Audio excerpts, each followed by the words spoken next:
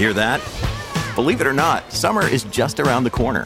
Luckily, Armor All, America's most trusted auto appearance brand, has what your car needs to get that perfect summer shine. Plus, now through May 31st, we'll give you $5 for every $20 you spend on Armor All products.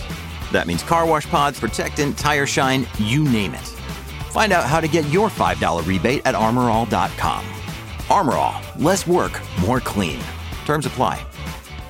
Let's talk about another issue that people all have an opinion about. That, of course, is photo radar. Well, most people in BC actually like photo radar, according to a new poll.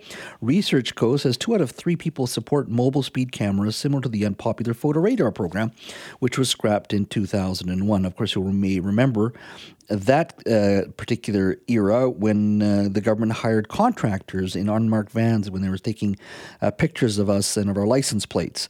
This is a little different. At the same time, people generally support photo radar, and the same number of people also support lowering speed limits in residential areas to 30 kilometers per hour. More than 40% of people polled say they see a speeding car in their neighborhood at least once daily. Well, joining me to talk a little bit about this issue is Grant Gottgetru. He's a former traffic officer in New Westminster and West Vancouver. He's now a forensic criminal and traffic consultant at forensictrafficpro.com. Grant, thank you for joining us. It's always my pleasure, Jess. First and foremost, are you surprised by the numbers? Well, I mean, really, at the end of the day, a poll. I mean, who was polled? People on bicycles or don't drive? Like, really? So what's the sample size? It was 800. Because personally, I don't know anybody, and I have a lot of contacts out there. Mm-hmm. I don't know anybody who supports photo radar. We all agree we support the red light camera because that shows definitively that you've gone through a red light. Photo radar is a bit different, so I'm always suspicious when I hear polls like that. Mm-hmm. So. My question to you is: do these cameras broadly make things safer in your mind? Well, I call them a moolah bovine. That's a nice way of saying a cash cow. Yeah. Because is the idea of these cameras to change driving behavior and get the bad drivers, or is it just to collect revenue? Well, keep in mind, if you get a photo radar ticket, and we're going to call it what it is, you can call it intersection enforcement, whatever you want. Mm-hmm. It's photo radar. They're using radar. I know that. I've got the manual. So you don't there's no penalty for you. You get a fine as a registered owner.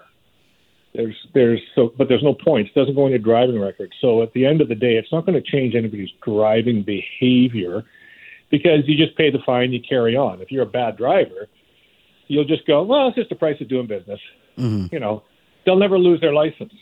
They can speed all they want through these cameras, and those are the people that the police want to get. We want to get those guys off the road because they're bad drivers. But so this doesn't change a person's driving behavior necessarily if they're already a bad driver because they know there's no penalty for it, right?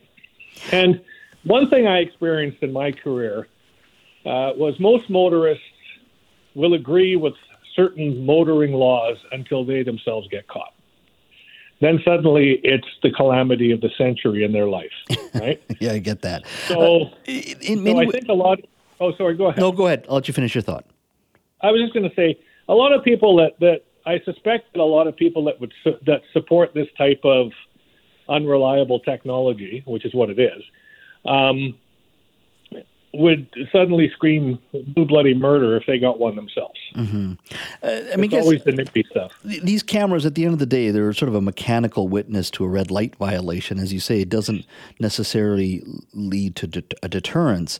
Do you think there's an incentive for contractors also to just increase revenue, and either you sort of not game the system, but there is a desire to at least have as many or maximize the potential for as many tickets going out? Well, absolutely. There's always that specter that's hanging over, and you always have to question not only those companies, but the government that takes the contracts on. It's like, okay, are you just doing this just to make more money and take more money out of our pockets? Because I think as as a people, we're sick of it. We're tired of government being in our pockets. Yeah. The other part of the poll, and it was 800 people that were polled in the province here, that people support the idea of lowering speed limits in residential areas to 30 kilometers per hour. What do you think of that? Some would argue that's just too slow. 50 is better. But others would argue, look, I see a lot of folks speeding in a lot of these residential areas with kids playing and all that sort of thing. What are your thoughts on this? What do you think of it?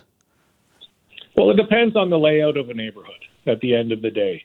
If it's a busier street, let's say something like Prairie Avenue in Port Coquitlam, it's residential in a lot of those areas. No, you don't put that down to 30 because it's a thoroughfare, it's a main road. But most of the residential streets are side streets. They're off the beaten path, and you got cars on both sides, and it's kind of narrow and tricky. I don't think lowering it to 40 would be an issue. I think 30. It depends on the layout of the area, quite frankly, because laneways, for example, are 20 kilometers an hour, whether there's a sign there or not. So, and I just wanted to follow up with one thing, Jazz. When I say that this photo radar is inherently unreliable, it's because radar, when it's used for speed enforcement by itself, is always unreliable. In the province of British Columbia, for the police to give out a speeding ticket, if they're using radar or they're using laser, they have to have a visual estimation first. The radar or the laser is just a corroborative tool. So, and there's a lot of mechanical and electrical interference that can trigger a radar reading, which is the reason why you have to have a visual. You have to have something above and beyond just the radar reading. So because these systems are only using radar and then giving you a photo, it's very difficult to say, yeah, that was that car that was speeding, because there's no human element to say it was speeding. In Vancouver here, there's push to have more of these cameras, although most of the cameras the red light cameras are in the Lower Mainland. In the city of Vancouver proper, there's a push to build more. My understanding is to put all of them in, it would cost the city about $20 million. They got their own financial challenges right now with the 10.7% property tax increase last year, 7.6% expected this year, or coming up in 2024. And there's been a lot of conversation about this is the wrong way to go. My argument is, look, we have ICBC, you have traffic departments and the VPD, hardworking folks. That's where the deterrent should come from, should it not, rather than more and more cameras? Or do you think there is some value to having some more of these cameras out in the province?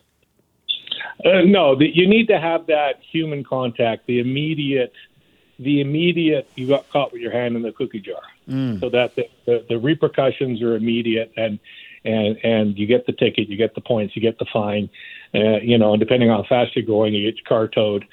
The problem with these government officials like this one in Vancouver who wants more cameras there is like, who's going to pay for that? Well, it's us, the taxpayer.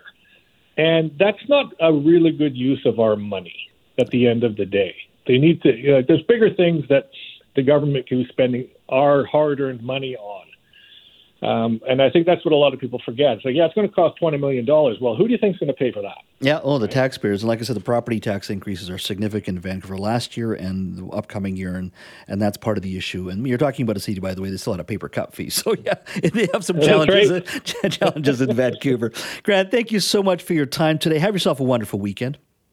Always my pleasure, and you as well.